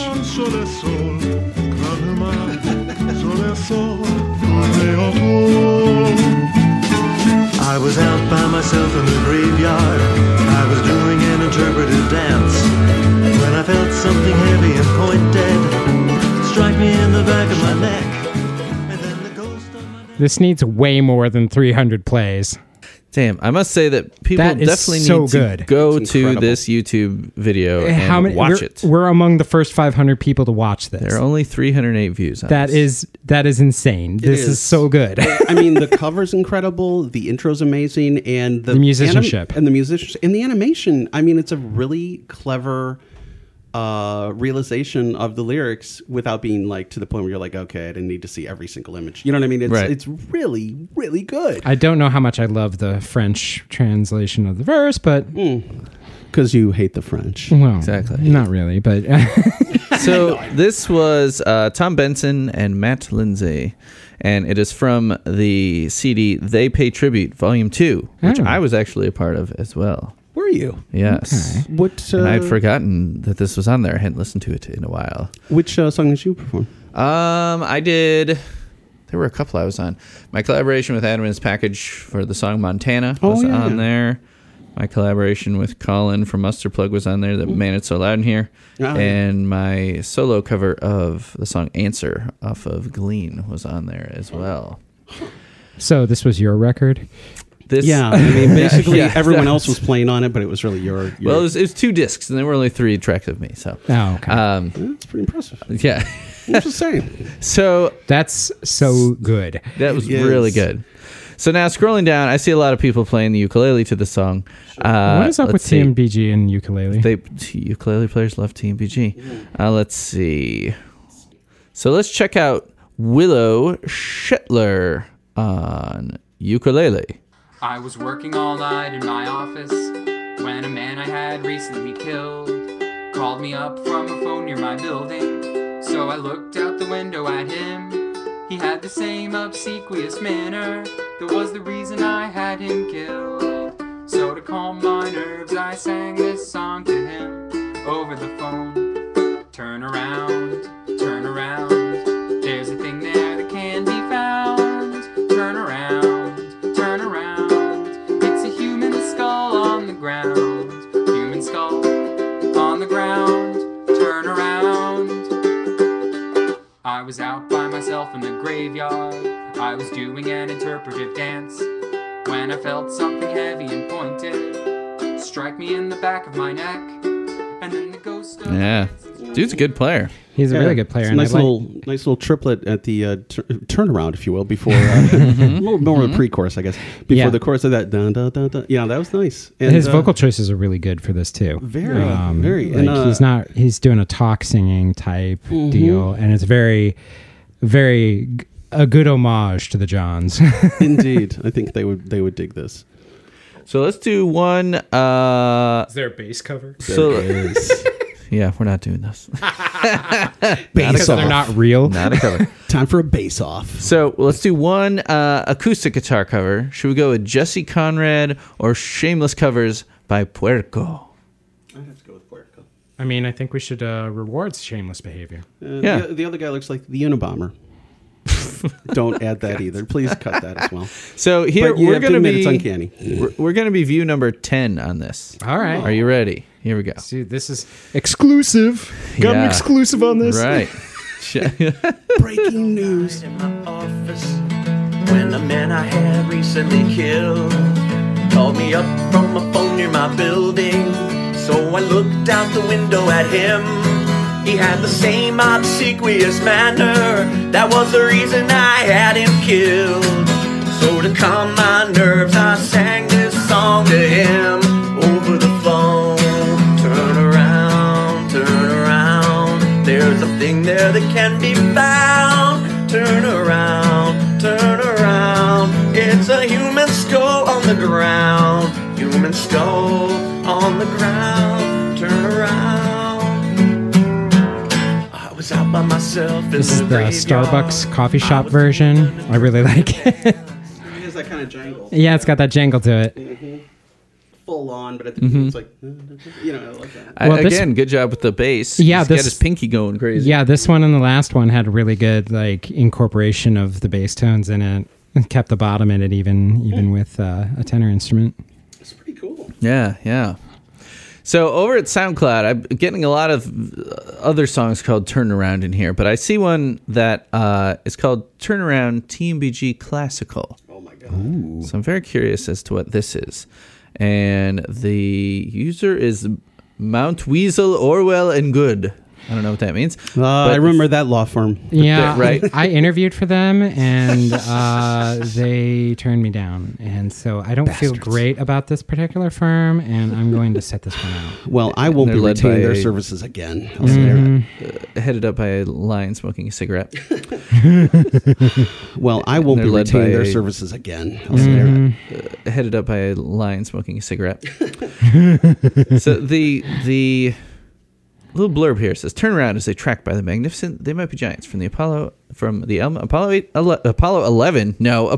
Oh. and it sounds splendidly lovely, robust, and resonant as a Shakespearean piece. So let's, with that in mind, All right. let's see what this is. I was working all night in my office when a man I had recently killed called me up from a phone near my building. So I looked I don't know how out far I the can make it window into at him. this. Wow. He had the same. Oh, we're sticking with this. He's got like a Ken Nordine vibe, which I dig. You know, that. So to calm my nerves, I sang this song. It's like Scar reading the. Yes. Scar, yeah. Be prepared. Turn around. There's a thing there that can be found. Turn around. Turn around. It's a human skull on the ground. Skull on the ground. Turn around.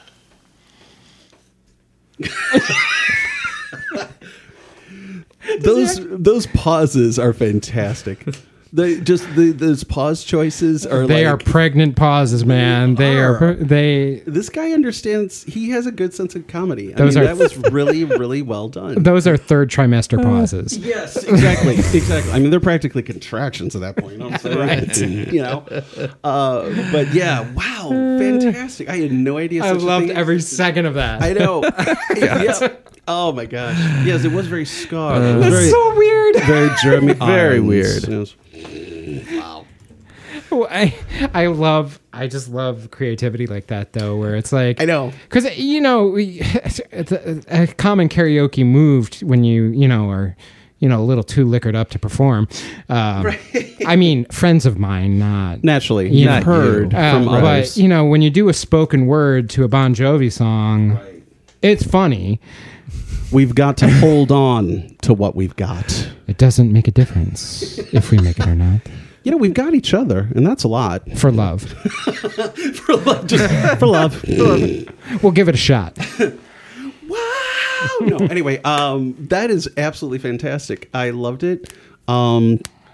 And honestly, what you said is like how I feel whenever I see something like this. I'm like, man, I love people. Like, because there's days where I'm like, oh, darn people. One is, and then I get on the internet and I'll see something like this, or somebody will do this incredibly, like he'll do a version, like some choreographed move where he records 100 versions of himself in different outfits doing. And I'm like, I love people, man, because he did that for no money and for no clicks. He did it because he loved it. he did it for the love. Yeah. Yeah. How many views does the how many plays does This the has SoundCloud have? 29. Wow. Oh man, this guy's got an interesting. I think he's tapped into an interesting kind of rich vein here.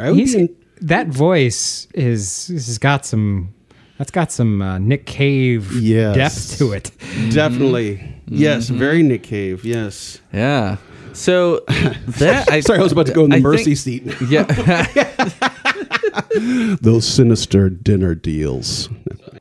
I do want to say one last thing, because when I first heard this song back in '92, I thought, and I have no reason to think this now, but I thought they were sort of doing a satirical homage to another song called Turnaround, which was like kind of a relatively big song in the early 60s. Like Harry Belafonte co-wrote it, actually. And it was kind of a weeper. And it was basically one of those, and the reason but it was very much like for people who have grown children. It's like, turn around and they're tiny, turn around and they're two, turn around and they're, Okay. Turn around and you're two. Turn around and you're four.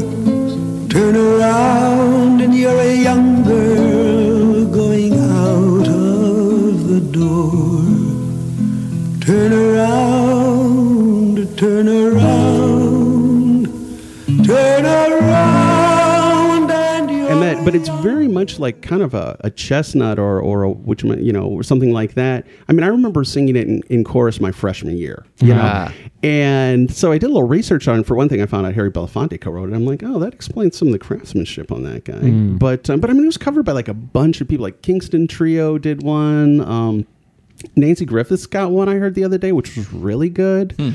And the guy from Green Acres, who sang the Green Acres theme, Eddie Albert, 1966, Green Acres.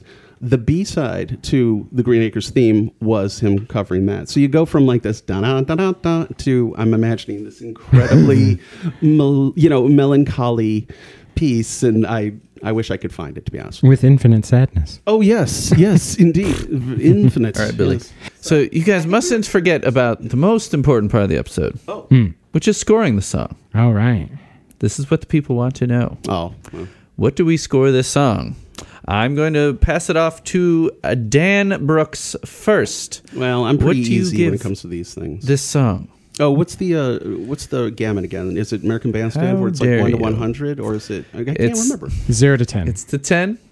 Oh. Decimals are Well, acceptable. And you can use any unit of measure after the decimal. I believe there's a Fruit Loop in there somewhere. Oh, very nice. Is there an umlaut?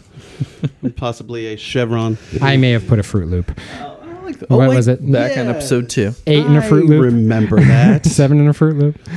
9 in a Fruit Loop. I'm just going to go with the 10 because I think it's fantastic. And I... Wow. on my own show, I often am effusive with my praise because I genuinely feel that way. And I don't think I think some people, they like want to give they give away their praise like it's like, I don't know, the frickin' virginity or something. It's like, Jesus, man, come on. Just, you won't be less than if you gave more than one movie 5 stars in a month. You know what I mean? So for me, 10. All right. Yep. And an Steve? umlaut. No, I'm kidding. And I knew that. Well, Dan, you're causing me to fight the hypothetical with that. And I'm losing this fight. You can't fight that feeling anymore. Well, I mean, I always think of these as like in the pantheon of TMBG songs. I mean, Yes. is this where like a Birdhouse in Your Soul or a Angel is like a 10 for me? And one of my favorite songs is XEXXY. Oh yeah. That song is like every time that boom boom burn burn is like my favorite, one of my favorite things ever written. It is a bass player's dream. But so this one, I guess, is like, if we're comparing it to other TMBG, like the classic ones, I think it's a little lower than that. So, but I love this track. So I don't know. I think it's sort of like, I don't think this is a polarizing track. I don't know. What do the people think about this track? On the wiki, it is ranked 160 out of 910 songs. Okay. So it's fairly so high. Yeah, I was going to say, like, I was thinking like 8.5, pushing 9. And a like diacritic mark of some yeah, kind. it's in my second tier of like TMBG songs, but it's moved up in the rankings. Like before today, or before like we started prepping for this. This is the problem with TMBG, is that it's every song you deep dive into, you like more when you're done.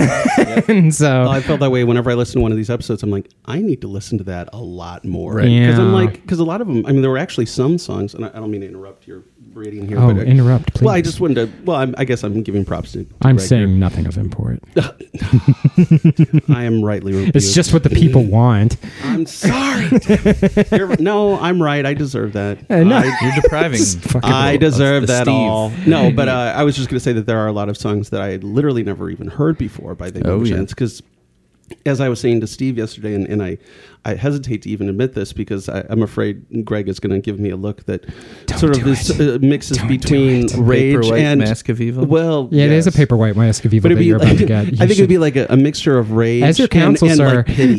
Like, oh yeah, as your counsel. I may just be a country lawyer, but I'm no. just a simple country lawyer. But I mean, honestly, there were a lot of songs where I was like, I have not really listened to that, and I think that's what that's what a lot of great shows, podcasts, and the like do, video, YouTube stuff, channels do. Yeah. So, Well, I mean, I really enjoyed revisiting this, mainly because, I mean, the interactions I had with full band They Might Be Giants was always very scant, because it's, I like the Tiny Toon stuff, and it's like when one would come up, I'd be like, oh, that's nice, I like that song. I never really deep dove into them, just because I sort of like had a weird, I didn't really give them, didn't really chew them over like I do the later stuff. And I think the reason is like I just didn't like listening to it as much. But this one, I definitely am like, okay, this is really well put together in a way that I don't even think the thin instrumentation of the early years hurts the song. I think it's a feature. So I think a second tier They Might Be Giants track, I would say. So what were you going there? 8.5? I'd say 8.5, a little lower, maybe a little higher, give or take a half. So I'd say a French diacritic mark of some kind. yeah, I'd say 8.5, solid. All right, solid, not the greatest. Really good, not the greatest. They Might Be Giants song. I think a 10 would be somewhere in the neighborhood of like their everybody agrees this song rules and right type tracks, like and essential. So there are deep cuts that are 10s that are underappreciated, but this one, it's a well known and well liked song. Mid track on Apollo 18, just my favorite album. As I've said, I love every song on this album. It is up there, but like you said, it's not the best song on Apollo 18. But it is a solid 8 for me. I love the duo era. I love the sound of Apollo 18, the production on it. So I think a 8 is where I'm gonna stand. 8 is great. 8 is great. So Dan, I want you to promote your podcast for the people. Tell the people about your podcast. Sure. I have a podcast that I do with my friend, my comrade, and in many ways my asexual life partner, Nick Cheney. And I'm just doing that because he started an episode that way, and so now I'm just going to try to grind it in every time. But our show is called Projexploitation. So that's Projexploition. And you can look for it under Projects Pod on Twitter, because apparently Twitter doesn't like that many letters. So we just went Projects Pod. So it's a film. It's a podcast about exploitation cinema, typically from the early 1950s up until the late 90s, which is sort of the golden age. So you have basically there are the B pictures. So you'd have an A picture. Back in the day, you would go out to a cinema and you'd expect an entire evening of entertainment. So you would have a short cartoon, newsreel, and then there would be the A film, and then there would be a B film. So the families were really going out for the whole night. Right. And the B movie was the throwaway one that typically did not get nearly as much money. As one guy, Seijun Suzuki, once said, he basically said that, as a B picture director, your job was way harder and you had less money because you had to go around and find out what the A picture guy was going to do and then try not to do the same thing. So he'd be like, okay, so what are they doing? Okay, now I need to film my film in a way that's going to keep the audience's interest.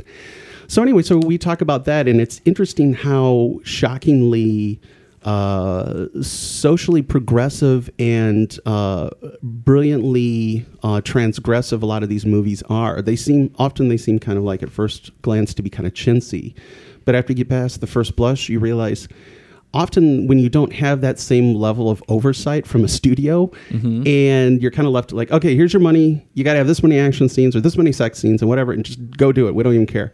And sometimes people will come up with incredibly amazing visions that are often a lot more experimental or a lot more daring than the A pictures, if you will, the more mainstream. And so we've been really excited to dive into it. So yes, Projectsploitation.